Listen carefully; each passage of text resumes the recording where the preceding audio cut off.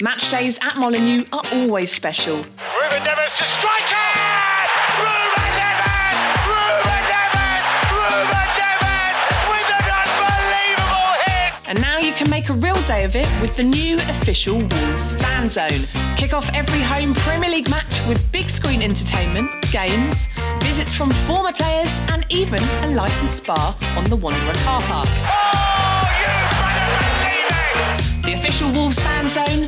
Be a part of it.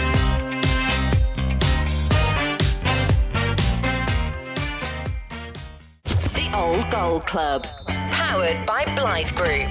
With Mikey Burrows and Chris Iwelumo.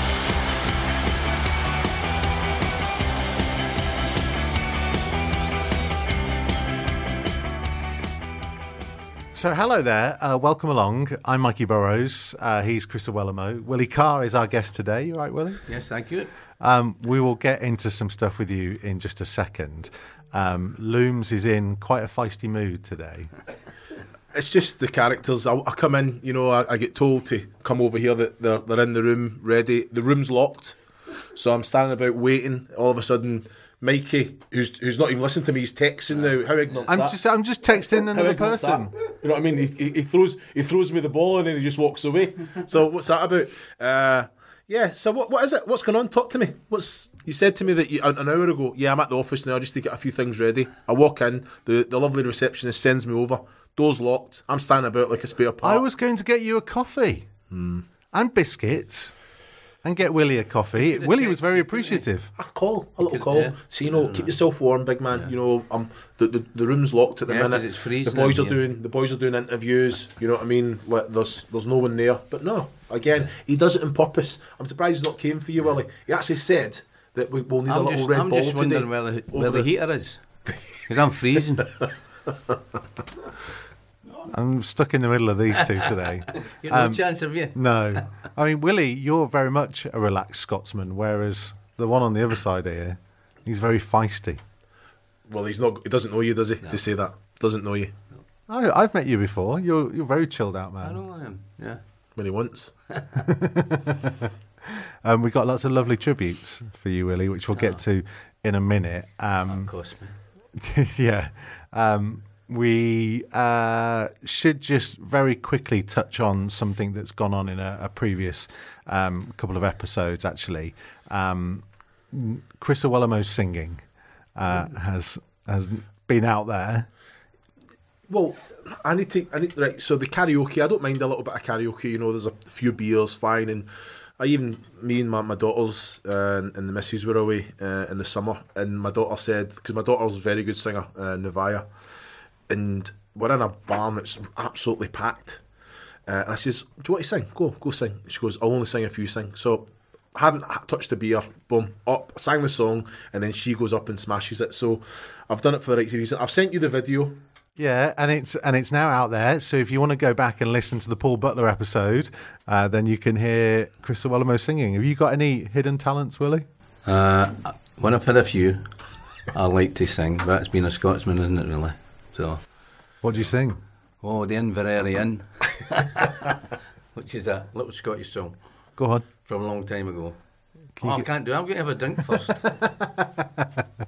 We'll try and get it out of it. What about you, Mikey? You ever stepped up? No, I don't. I did. You've never stepped up and done a karaoke. Oh no, I've done karaoke. That's what I asked you. I've done karaoke. Yeah, I've done all sorts. But I used to do. No, the best one I did was in a school talent show. We did a dance act of 5. If you're getting down, do you remember that track? I'm going to tell you something now. This is the boys in the background are just absolutely stunned at this admission. But I was about 14, 15 at the time. And you did what? I did. Me and 3 mates were in a school talent show, and we did 5. If you're getting down. Give us a bit then. No, we didn't sing it. We just did the dance moves. Oh, the dance moves. I'm expecting 5 push-ups, either before or after this podcast. I was in my play at primary 7, right? Yeah.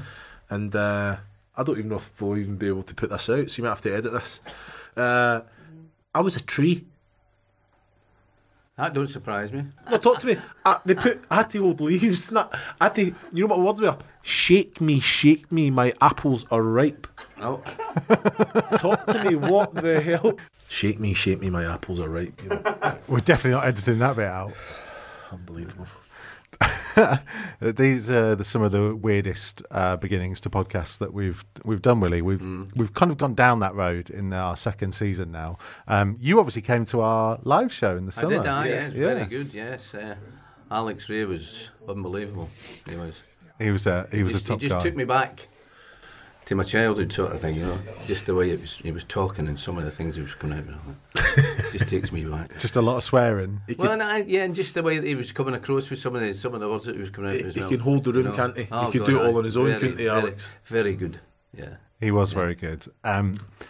You got a great reception, actually, when we introduced the fact that you were sat in there. And I put out on social media that you were coming on to do the podcast with us. And there were some lovely tributes that came in. Snarling Wolf says, fantastic player, proved beyond any doubt that size doesn't matter in a footballer. It's what you have between your ears that counts. I loved watching him play and admired his deftness of touch, ingenuity and the intelligence of his footballing brain, the João Moutinho of his day. That was my lad that put that. Well, see, like growing up, did you have any like failures? You know, like little things that kind of get, because you have that about you, your character. You know, that determination. Yeah. And it's like you only kind of learn something like in adversity, really, don't you? Or not. Well, no, because I started playing for the school team when I was this is in Glasgow, when I was about 7, under 12s, and all that. From about the age of 8, I always knew I was going to be a footballer, you know. And then the family moved down to England, and I had an England schoolboy trial, because it doesn't matter what nationality it's which schools you're at and stuff like that, you know. And I played in one at Crystal Palace, I think it was, and it was Pete Shelton. Alan Evans, who was the lad from here, big lad named Paul Went, who was all but they're all 6 footers, and I was about 5 feet 1.5. How old were you so at this point? I was 15 then. Right, okay. Yeah, so I'd got no chance because it was just all strength, you see. Yeah. So, you know, but then because I lived in Cambridge, the family moved to Cambridge in 1963. All the London clubs were having a look at us and stuff like that as well, you know. And then the only one outside London was Coventry. And then they ended up, it was between Coventry and West Ham, who I was going to go to, because West Ham was a lovely club as well, you know. But I picked Coventry, because they were very, very friendly and stuff like that, you know. Did you ever think you wouldn't make it because of the size? Because people sometimes look for players, don't they, that are big. I didn't have any doubts. I didn't, you know. So I always knew that's what I aspired to, that I was going to be a footballer. You know, see, that's all I ever wanted to do. And I was at school in Cambridge, and you had to do an essay about what you're going to do when you finish football, and I just put, I'm going to be a footballer. And I got a bollocking off the teacher for being big-headed, which I was never at all. Yeah. But it was just because that's what I wanted to do, so that's what I put down, you know, so... Andy Smith says the first goal I ever saw scored was by Willie Carr at Molineux against Norwich in 1979, winning 1-0, travelling by train from Norwich among Norwich fans and being verbally abused by the same Norwich fans all the way back didn't wipe the smile off this 11-year-old's face. Howling Wolf says probably the ex-Wolves player most like Moutinho in style because of his stature, nipping at your feet, tackling and superb set ball delivery. We got him cheap because his knees had gone, but you couldn't tell from his performances. I think that's a nice little one. Andrew Granger says cultured workhorse who never stopped working with good passing range, never flustered and performed way beyond his stature. Loved him. And then there was a couple of messages from some people that you might know. Right. This one from Kenny Hibbett, who says, Willie is a great friend and one of the best guys I've met in football and a great player as well. We had many happy times sharing a room on away matches and tours. Love him and his family. Still great friends after all these years. Give him my best wishes and ask him when he's coming to see us in the Cotswolds. John Richards says... having a go at me, that is. Yeah. John Richards says, I wish we'd signed him earlier than we did. Our manager, Bill McGarry, tried to sign him 2 seasons previously. I reckon if we'd bought him then, the midfield team of Hibbett, Bailey and Carr would have been the best in the first division. Very nice too. Unbelievable. Yeah. What would you say is, as a player, was your best strength in your opinion? Passing. passing and working as well, you know. So, and I never sort of like panicked either as well. It's like the semi-final at Sheffield, you know, when Hibby went down, dived, and we got the penalty, and he wouldn't take it. So it was left to me to take it. But I was as calm as anything taking it. But the only thing was once I run back up after I scored, I shit myself. I thought, God, what if I would have missed that? But I didn't. And the other thing, I was speaking to the keeper afterwards, their keeper, and they picked half a dozen people in our team who they thought would take the penalty, and I wasn't one of them. So he hadn't got a chance. Because you weren't on, you weren't on pens, were you? Oh, I was if Hibby missed a couple, I'd take them then, you know. But then until I missed it. Because I think that was the only goal you scored that season.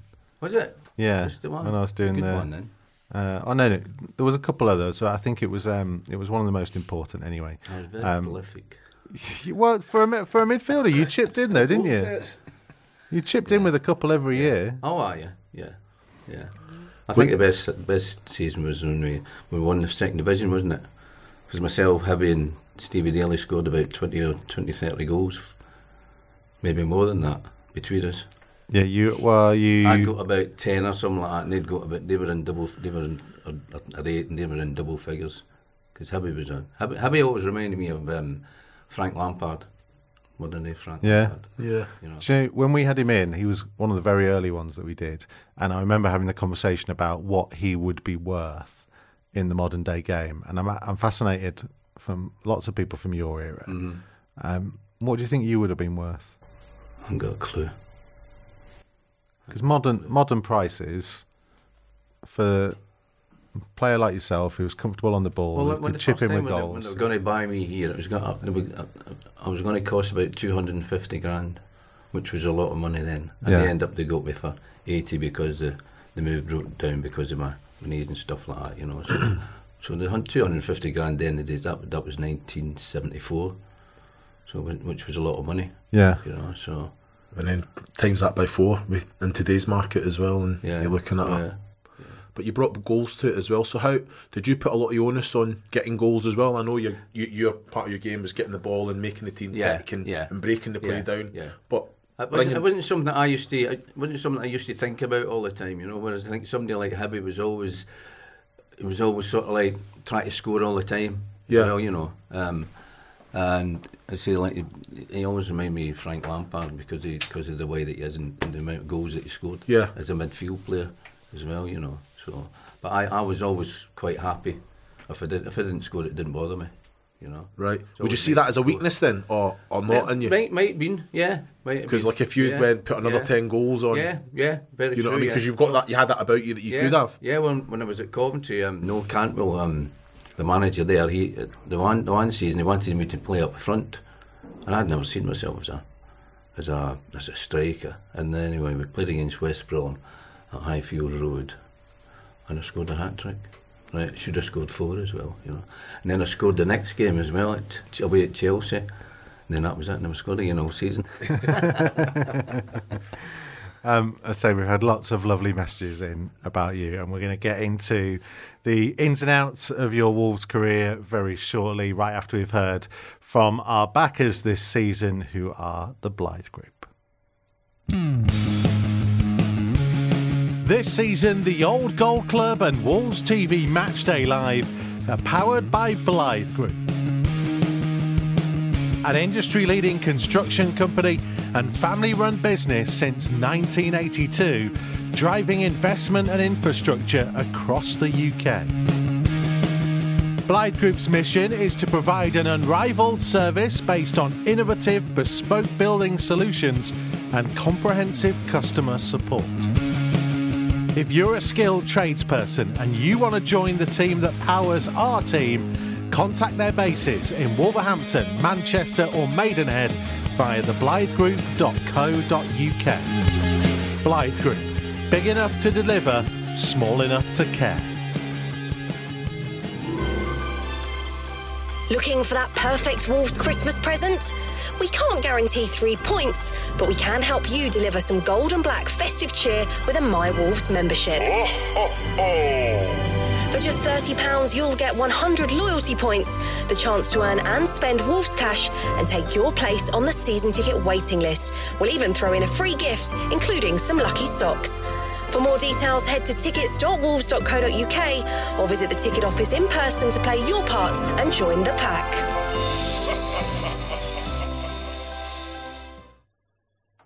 Welcome along to the Old Gold Club. I'm Mikey Burrows. Alongside me, as ever, is Chris Iwelumo. This episode, we're joined by a man who made 289 appearances over 7 years. He is 37th on the all-time appearance list. Welcome. That was my age. Welcome to the Old Gold Club, Willie Carr. Thank you very much. You do have a proper middle name, not just obviously Willie, but I looked at it and I thought, I'm just going to get that wrong if I try and say it. McInerney. McInerney. Where it come from, I do not know. Somewhere in Ireland, I think. Because you kind of are synonymous with a period of Wolves in the late 70s, and we've had guys on the programme already from that period, and they've talked about kind of the success that was there, and then how it kind of tailed off in slightly a strange way, because I guess the highlight and the bit that we'll start with, because it's the one that I very much view you from, is the League Cup win. In 1981, yeah. Because that is just... I was trying to explain to Looms beforehand how Forest were European champions on their way to defending the European Cup. They were, I think, going for 3 League Cups in a row. Going for a hat-trick, yeah. And you beat them. Yeah. What a day that must have been. Oh, no, it was great. But the thing is with the Forest team, I never thought they'd got a couple of lads that were really outstanding, but I thought they were just a very good team. And as far as sort of ability-wise, I always thought that we were just as good as them, you know. But obviously they had a bit of success and stuff like that. But I think that season that we played, I think we could have beat anybody, you know, in 1980, 79, 80. So did you feel that then before that massive day in that group of players? Because like you say, what Brian Clough had done with a group of players, there was no world-class players there, but they were all... that unity that you had, but like you say, the Wolves, the team that you went there with, the leaders that you had there, everyone felt that you could go on and obviously get the win. I didn't feel inferior to them at all, you know, because I thought we were as good as them individually as well. They'd got a couple of lads like Robbo and Trevor Francis and people like that, but we'd got Richie and Andy up the front as well, you know, who could score goals and stuff like that. But no, I just thought that we could have been a match for them, which we were on the day. What about yourself on that day? Was there any little moments, like superstitions for yourself that you had to kind of put in place to get the best out of yourself? Because there's some big players, some great players that freeze in big moments, and that was massive, wasn't it? Well, I'd never played at Wembley, see, and I was 30 then, so I thought it'd pass me by. So there was no way I was going to let it pass me by, you know, playing on that day. So I was going to make the most of it. So, you know. I wasn't going to freeze or anything like that at all. So, you know, but I say on the day, I thought we deserved it in the end up. Because there's a couple of guys in that team, wasn't there, that had kind of been there before, and obviously you had Emlyn Hughes as well, who had amazing amount of experience. How important was he on that? Oh, he was great. Emlyn was great. Emlyn had won everything. I think the only thing that he hadn't won was the League Cup, and he actually won it in his first season here. You know how jam he gets. But no, he was great. He was a bit of class. He was sort of like he was slowing down and stuff like that. But up here he wasn't, you know. And he was very, very calm. Really, I thought he was class as well. You know, great by Barney to bring him in. Because we did a thing on an episode a couple of weeks back on the best captains that have been in Wolves history, and I know he wasn't kind of here for that long, but fans do rate Emlyn. Right No, I thought he was great, and like I played with Mick Bailey as well. Mick was the ultimate skipper. Mick was, you know, because you looked up to Mick, you know, and because I remember meeting him a few years later after he'd finished and stuff like that, and we were at some do, and I asked him if he wanted a drink, so I got him a drink, but I got him the wrong drink. And he gave me a right bollocking. I hadn't met him for about 12 years, I say the first thing he did, give me a bollocking for getting the wrong drink, sort of thing.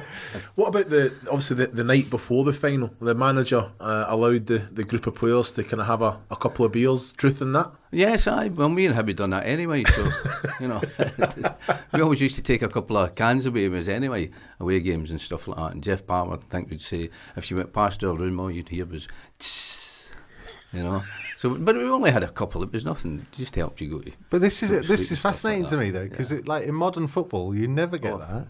Well, not nowadays you wouldn't, because of all the foreigners and stuff like that, because they don't drink and stuff like that, do they? But I think in our days and stuff like that, there was a drinking culture and stuff like that, but not before the game and stuff like that, But like a couple of cans of beer doesn't make any difference. Did you ever play without having had the couple of cans? Oh, yes. In training.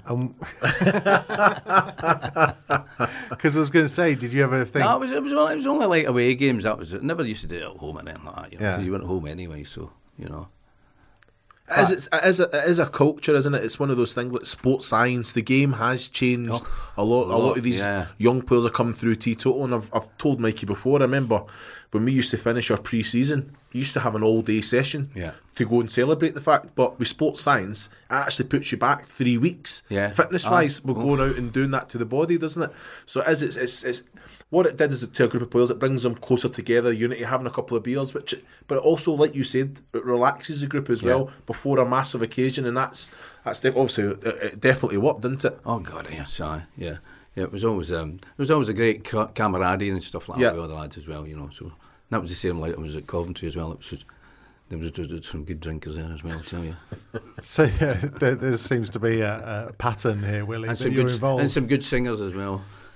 Because what do you remember of that game, of that 90 minutes against Forest? I remember I thought I'd scored, but the referee disallowed it for a foul on the keeper by John Richards. Because the ball just dropped to on the goal line. I just sort of chested it over, and I thought I'd scored before, and then he said he gave a foul. Because isn't that about a minute or so? It's not long. It wasn't long before Andy Gray scored. Was No. And then, like with Andy, you could actually see what was happening as well. Because I think it was Peter Daniel hit this ball over, and you could just see Shelton and Needham. They were going to run at each other because they were both watching the ball, and Andy could see what was happening as well. And Andy just stood aside and let them run into each other, And then the ball just rolled on, and then Andy just, I think, sort of.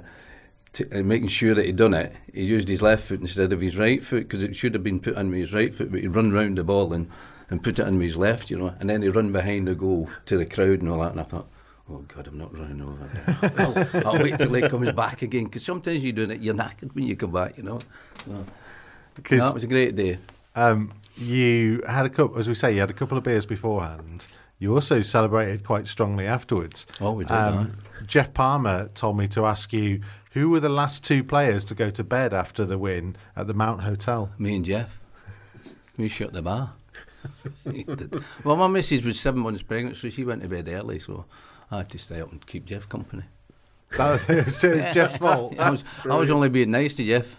Because this is the thing that you won the cup and you just came home straight away. Well, which is a load of crap, really. Because I think in '74. They actually stayed over in London, which I think we should have done as well, because it takes the atmosphere away, doesn't it? We come back up in the coach, and the wives were in a separate coach, and the heater in their coach broke down, so they got all champagne and all, but they were freezing, so they never drunk it. They should have put it on theirs. Because was it the club put on the night at the Mount? Or was it something that the players had organised? I don't know whether Barney had done a deal with them at the Mount or something like that, But we got back. When we got back, we went to our rooms, come back down, and then there wasn't any places for us to sit down because there was too many people there, So we had to sort of wait a bit before we could actually sit down for dinner, So, and then they put a 3-piece band on, which was magic. So everybody went in bed early, except for me and Jeff. Because it's crazy to think that that's the last time the club had that kind of moment. Yeah. Because you got to quite a few semi-finals as well, didn't you? Yeah. FA Cup. Yeah. Most disappointing one was Tottenham, really, when we equalised right at the end of the game, and I thought we should have went after them an extra time, but we didn't, because they'd gone as well, you know. So if I'd say about one of the biggest disappointments was that we should have really went after them, you know, because they annihilated us in the replay.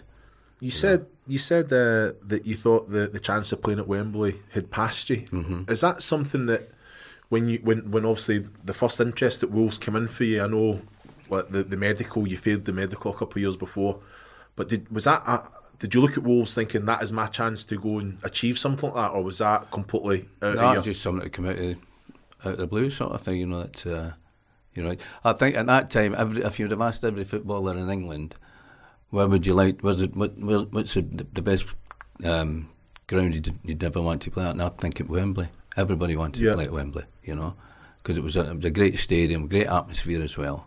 You know, pitch was magic. Yeah. You know, so no, I think if you would have asked anybody, they would have said Wembley.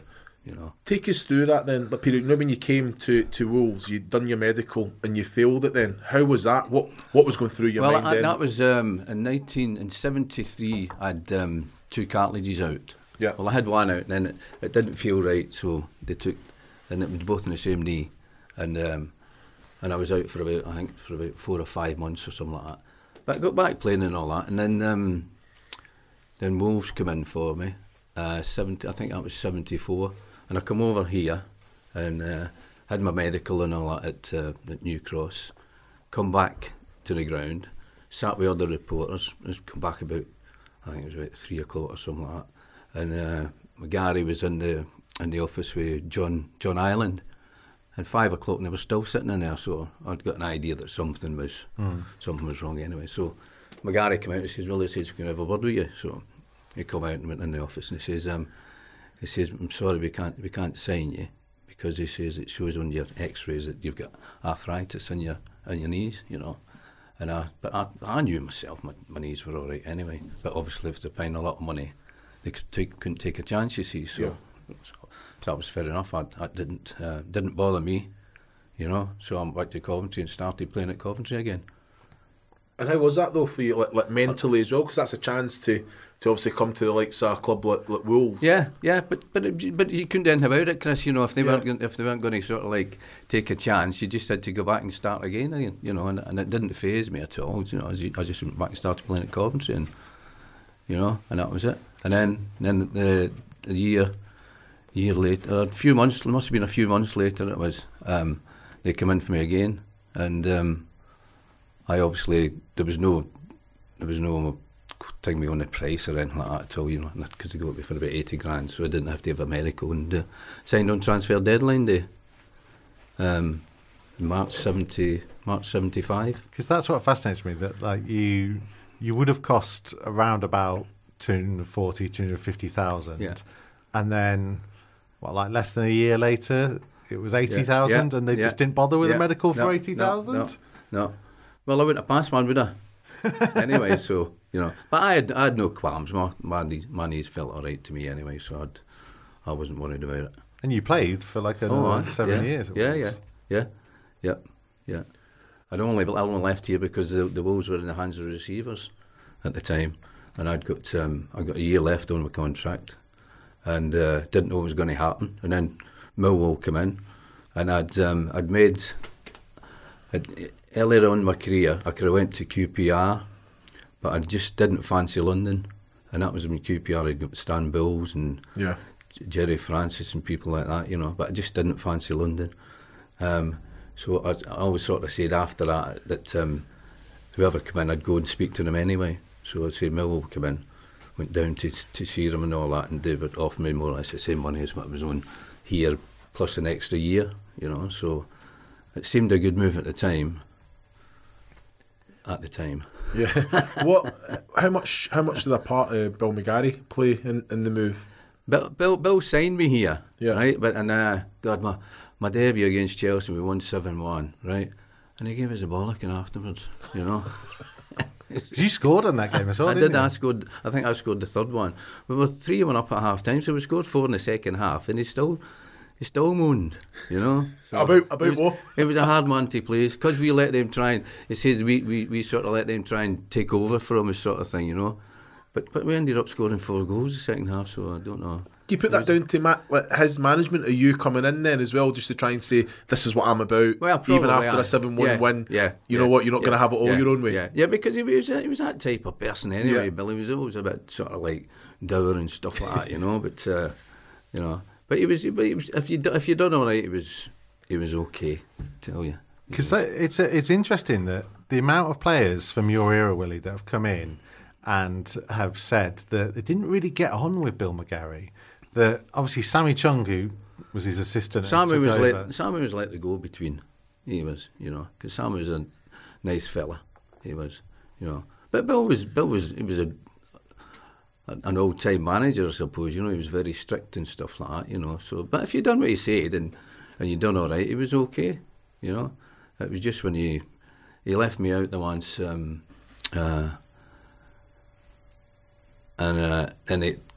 the team was struggling and stuff like that. So he had me in the office and he wanted me to play. He says, little man, he says, I want you to play for me. I says, well, I won't play for you. I says, I'll play for me. I says, that's how I get out of the team in the first place, trying to play for you, sort of thing. So, and then I come back in and played to the end of the season and it was all right. You know, at the end of the season we get relegated. So, you know, I was going to say it was tumultuous at times, wasn't it? Oh, Bill was. I say, if you'd done all right for him, he was okay. But because the thing that if I fell out with him, I didn't agree with what he said. You see, so there was a bit of a clash there. Because you had the relegation, as you say, which was kind of in your first full season at the club, and it became kind of a period of change that led to a remarkable few years, really, where we mentioned you got to 2 FA Cup semi-finals, you won the League Cup, you played in Europe. And we come straight back up as well, you know, that was the other thing, after we get relegated. And, you know, and then we did a couple of semi-finals, we played in Europe as well at PSV Eindhoven, you know, whereas, like we were there and they took us round the factory because it was owned by Philips, you know, and they ended up giving us all a razor, you know. That was the most we got out that tie, I think, you know, because I think they beat us over there, and then I think we beat them 2-1 here, but on aggregate they beat us. And then I think the floodlights conked out as well here, you know. So. Well, at least you got a free shaver out of it. Still using it. Because, as I say, that was. Do you feel as if it needed that reset, the relegation to the second division? Well, I always thought that we didn't buy enough class. You know, like I always thought that you should try and better the team that you've got, and I thought sometimes we bought the same type of. We weren't any better than what we'd got, you know, and I thought that was always a big failing of us, you know. But that might have been something to do with money as well. Because the components, there were components there. I mean, well, you got the crowd and everything. The crowd are unbelievable, you know, and that was the biggest thing that I found between Coventry and Wolves. Like Coventry had always got about 12, maybe 15,000 diehards and stuff like that. But here it was like 30,000 stuff like that, you know. But Coventry were sort of, I suppose it was a smaller club really, you know. But Jimmy held, unbelievable. He just transformed the club. He did. We were getting like in the youth team at Coventry, we were getting about 9,000 in the youth team, you know. So what would you put it down to then? That bouncing straight back, getting promotion, and then the success that. What would you put it down to then? Well, because the players that we had, but we probably, like you always say that you're too good to go down, you know. We got good enough players to have stayed up. We should have done, and then the other turning point I think was when Barney came in with Richie Barker, John Barnwell, yeah, and they played to a system that I think really suited us, you know. And, what was it about it then? Well, it was just everybody. All they wanted you to do was just close people down. All the time, you know, like Man City do now. Just high press, yeah. Just pressing that, which I loved it because I like to do that anyway, you know. So, and it just suited us for a couple of seasons. So, were you ahead of your time then? Aye, well, Barney was. But no, that's what you come in. And Richie Barker done all the training as well, you know. But that was all we done. It was just nearest man closed down, and everybody had to come in behind everybody else, you know. And that's exactly what it is, because there's so much work that has to be done right. Yeah. You know what I mean? If one's only going and it's 1 and 2 only going, that's right. you all have to go together, don't you? So it's something. Is that something that you said that's the way that you wanted to play anyway? Yeah. So did he put a lot of focus on that in training to make sure that everyone was switched on and doing everything that we done in training was to do with the match day. It was, that was all we done. We done a warm up, right, and then we'd play match football all the time, So it was all just closing people down and stuff like that. And then once you get the ball, you use your own ability and stuff like that. So why did it turn then, Willie? Because you got into Europe, you'd won the League Cup, you finished 6th, and then we get relegated again, didn't we? Yeah, because we didn't start the season very, very well. But I think it probably because they just didn't spend enough money to better the team. That's what I always think. I always think that was one of the biggest things I always felt about here, was that we never bought better than what we'd got. I find it amazing that even because you could say that about teams now. It's like it was the same in the 70s, same in the 80s, same in the 90s, same now. Yeah, I think recruitment is massive, isn't it, to bring players in? But that squad was definitely way too good to be relegated again after success. So there's got to be something other, surely, than just bringing players in, because it shouldn't have been down there anyway. Yeah. If anything, just competing, being competitive, isn't it? But it wasn't the same. Players were changing as well, weren't they? And probably weren't as I shouldn't say not as good, but probably not the same sort of calibre as what we had before, sort of thing. So. Because I'm always fascinated by what you guys who were part of it, and especially part of a good period as well, then felt when you saw just how low the club got after you left. Yeah. But see, I went to Millwall, but I only stayed there for about 7 months. But I come back up here, and and I started training here only for so long. But no, it was sad to see as well, and they went down, but then they come back up again, didn't they? And then it just went on and on, then, didn't it? Yeah. Oh no, they come back up, and then went back down again, didn't they? And then went down, and then down. Then that was very sad to see. That was, so. Because do you feel like now that the club is only just really kind of getting back to the days that you had, that seeing them in Europe again? Do you know what I think now? I think now that if they need to spend money, they'll spend money. Whereas I think before, maybe they didn't have the money to spend. And I think that's a big difference. Just punching above their weight with these people here. Yep. That I think if they need to buy, they'll buy. Because why do you think they didn't have the money in those times? Because I guess they sold Steve Daly for a lot of money, and I know pretty much all of it went on Andy Gray. Yeah, that's right. Yeah. So, but I can't imagine. Were you all on big wages at the time for the? You asking me that? No. No. The most I ever earned was 20 grand a year. That was, which was all right. Yeah. But it was nothing. No comparison to what they get nowadays and stuff like that. But what was the equivalent? What were people generally on? Don't know. Maybe 5, 6, 7 grand, maybe 10 grand a year. Don't know. See, it seems a crazy low amount for what you were doing. Yeah. But as I say, it was a decent wage. We lived off it anyway, so and house prices weren't the same. They're a bit different. Everything was better in the 70s. Well, cheaper, yeah. So was it hard to leave when that time came? I just felt the time was probably right for me, because I was in and out the season. The season we went down, I was in and out all the time, and I just thought probably the time was right that I should do. And just because of the thing, the QPR thing, and Millwall come in, I thought it was London again. I thought, oh well, I'll go and speak to them anyway, Yeah. And what they offered me was better than what that was going to get here. Yeah. So that was why I moved. Because this area is your home. You came back. Oh, yes. Well, I've been here since 1975, apart from 7 months. So lovely area. They're great. The kids have all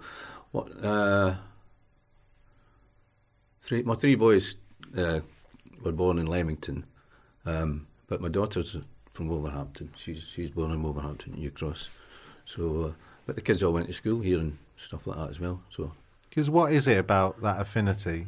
Because you're not the only one. There's lots of players. No, there's a lot of the lads. Well, it's like you get Stevie Daly from Barnsley and Scouse is obviously the Scouse. Richie's from Warrington. Hubby's from Bradford. So, but they've all ended up staying round about here. So it's obviously a nice place to live. People are great as well. Very friendly. Yep. I mean, you can understand them sometimes. Says you two Scottish. Yes, I know why. Because you've lived in Wolverhampton since 1975, but you've never picked up the accent. No. Well, I do sometimes say yeah, stuff like that. Yeah. So that's your one bit. That's my one bit. That's your one bit of Black Country. Yeah. Yowby. Very quickly, it's not strictly Wolves, but it is something that I wanted to ask you about on the show because you became synonymous for it. It was the donkey kit, the donkey free kit. Yeah. In your time at Coventry, and because there was only like one main game shown on Match of the Day at the time. It happened to be that. Actually, I think it was the first time that Match of the Day was shown in colour as well, and it was 1970. It was, and we tried it. We tried it loads and loads of times and never scored or anything like that. And Hunter used to tell the story that about 3 weeks before we played at Tottenham, and at Tottenham behind the goal was a big clock about 40 yards up, and the reckons he nearly smashed the clock, with the free kick. But on the day that we done it, it was actually perfect, and he was a great striker of the ball, great volleyer, and I actually flicked it up too high, but because Everton didn't know what was happening, they never moved, and he just volleyed this ball right in the top corner, and that was it. And it got banned. It got banned afterwards, for about a month afterwards, something like that. Purely because they said that I was touching the ball twice because I got it between my legs, and then it wasn't carrying its own circumference because I flicked it up so it wasn't rolling. So it was just a load of nonsense. It was Scottish FA that got it banned as well.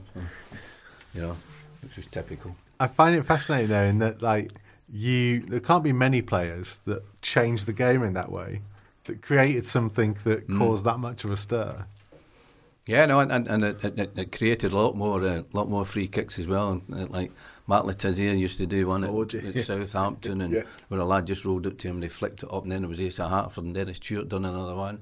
Dave Jones, Carl Henry. Yeah. So it actually brought a load of new free kicks coming in. You're a trailblazer. Well, there you go. Because we talked a little bit on our podcast extra stuff that, of course, you can download from all the usual places, of fans kind of likening you to Jean Martinho. The little fella in the middle of the park. 5'7" of football heaven. Yeah. Do you like that comparison? Better looking than me, he is, I must admit. He's got some hair as well, hasn't he? No, I think I like him. I like the lad Neves as well. I think, and the big Willie Bolly. Oh. You could go through them all. Oh, I tell you. No. But him, what I like about him is that he's that calm as well, and he's good on the ball for it. And he's a big fella, isn't he? I remember watching a man game where he gave the ball away and he was really annoyed with himself. And the bloke that he gave the ball to, I thought, mate, if I was you, I'd get rid of it. Because I could just see him, and he'd run after this bloke and I thought, get rid, mate. That was you. Just tell him, you could see the steam coming out of Willie's ears, but very calm and stuff like that. And the lad at the back, Connor Cody, they made a position there for him because he was midfield player. And he was okay, but at the back he's got time to pick his pass. He's a good passer of the ball as well, but it gives him more time to pick his passes. Okay, sorry, Limbs. I just want to get to this one thing because I love stuff like this. So, in your era, so if we say 79-80 was the best team of your era, yeah, the 79-80 team, against the modern day team, who wins? Us. Not even. I'm going to say that. Consideration. That would have been tight. It'd been a tight game. It would have. I reckon. What would the score be? Because we had one each. That's what you call sitting on the fence, isn't it? Yeah. Because I've asked that about Looms' team against other teams, and he's always gone straight away for his team to win. A lot of goals. Definitely a lot of goals scored. So your team against Willie's team. Watch what you're saying now. I know, I've got this complete respect there. Yeah, I can't. I'm just sitting on the fence. I can't say anything. Come on. No, you can't tell, can you? It's just the era that you're in and stuff like that, you know. So It's just funny it's how hard to- you've just said there about Willie Bolly, Matinho, Conor Cody, about the composure, how calm they are, and that's probably one of your strongest traits. Is if like you could get on the ball no matter how much pressure, and just do what you wanted to do anyway, because you could see a pass, execute it, but you could just slow the game down and dictate the. It's just funny how you complimented them for one of your main strengths, isn't it? Yeah. No, I love watching them as well. Because they actually try and play football. And the lad, is it Traore? Yeah, and he's like lightning. He is, tell you. And why he takes people on, I don't know. If I was him, I'd just kick the ball forward and just run past him because nobody will catch him.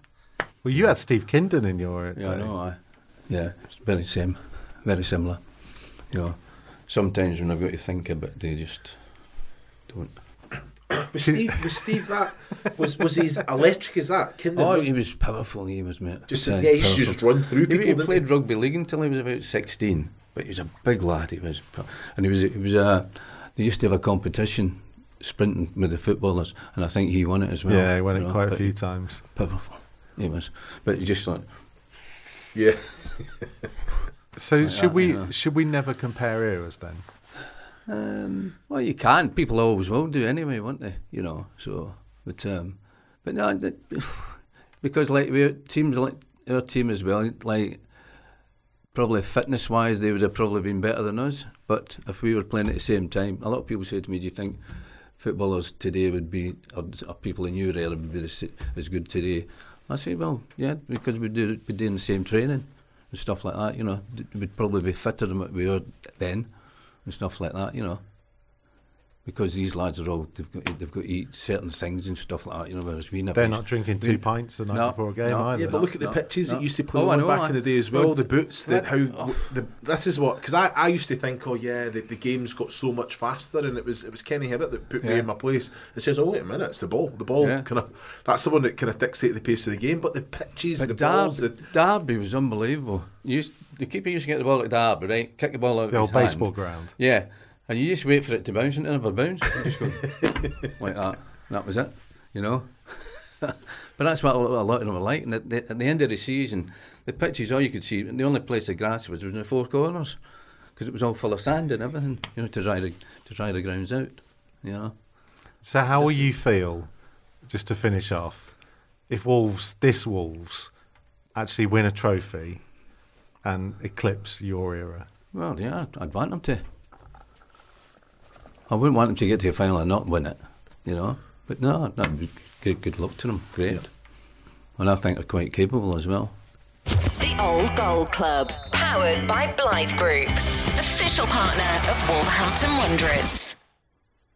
So that was the show. On with the podcast. Just before we let you go, Willie, Looms' rundown. All right, you ready for this? Mm-hmm. So it's rundown, so just sharpish. Right. Best player that you played with at Wolves? Hibby. Oh. Worst trainer at the club? Worst trainer at the club, let me think now. Big Frank. Frank Monroe? Yeah. Why was he bad? He was just lazy. didn't like training. Didn't like training. Or didn't like running, I should say. That's better. Didn't like running. Frank used to do the little, when you were doing, the circle would get smaller and smaller. But we used to do cross countries and stuff like that, and he'd be hiding in the woods somewhere, stuff like him and Waggy. Unbelievable. Yeah. Brilliant. So that was the biggest moaner? Probably Frank. Emily used to moan a bit as well. So Hibby was a moaner as well. Hibby was, yeah. So there's quite a few. Yeah, there's quite a few. Yeah. Who was your best friend at Wolves? Hibby. The best and worst dress sense? Oh God. trying to think now. I'd say Kingdo was one of them. He'll beat me up for that now. Next time I see him. Yeah, probably Kingdo. Steve Kindon. As the worst? Yeah. Best? He was always... Best? Richie was always quite smart. John Richards. The King. Mr. Smooth. Still is. Yeah. He does dress well though, doesn't he? He does very well, yeah. He does dress well. Mr. Smooth, no. Who would you say is the funniest player that you played with? Stevie Daly. Oh, Yeah. Unbelievable. He was always, like, even when we played, he was as quick as lightning, he was. Because he and Steve Kindon obviously went into a lot of after dinner stuff. Oh, yeah. Did you ever do any of that? But me? No, God, you're joking, no. Didn't fancy it? No. Shit myself. The best manager you worked for at Wolves? Probably Barney, I'd say Barney. John Barnwell. Barney was a good manager. Like, good man management, he was. What was the best goal you scored? Best goal you scored? For Wolves. We played at West Ham, and I played a 1-2 on the centre line with Stevie Daly. Went through, Bobby Ferguson was in goal. Come out, I just chipped him. Left foot. Into the net. Yes, so that was the best one. Very happy with that as well, yes. What would you say is the best game that you were involved in? League Cup final. Yeah. Magic. And then finally, what is your proudest moment for Wolves? Winning the League Cup in 1980. You know, we waited a long time, and it was great, really good. And that actually, 1980 was the best season I ever had, because I won the Player of the Year, won the League Cup. I had 3 boys, and my missus had a daughter. So, brilliant. And I couldn't have done any better. So that was great. Fantastic, brilliant. Thank you. It's a lovely little way, I guess, that I say when you win something like that. Oh yeah. No one can ever take that away from you. No, nothing better than winning. No, great. Do you ever look back on other things and think how close you came, or do you just have to put it out of your mind? You just got to put it out of your mind, because what will be when it, it's. You can say, oh, I wish we would have done this and we should have done that, but you should have done that at the time, shouldn't you? So it's just, no regrets. Willie Carr, Old Gold Club. Thank you. Thank you very much. Thanks for listening to the Old Gold Club, powered by Blythe Group. If you liked what you heard, please leave us a review and rating from wherever you get your podcasts. Our official broadcast partner, Blythe Group, are currently recruiting for multi-skilled and single trades for both the insurance repair and construction sectors, working across their 3 offices, Wolverhampton, Maidenhead and Manchester. To find out more, visit theblythegroup.co.uk/careers. Wolves TV, the home of live uninterrupted radio commentary of every single Wolves game. But that's not all. Wolves TV also brings you extended and alternative match highlights, interviews with the team, behind-the-scenes features and training coverage, plus see every goal Wolves score from every angle. So check out Wolves TV online at wolves.co.uk or on the move via the Wolves app.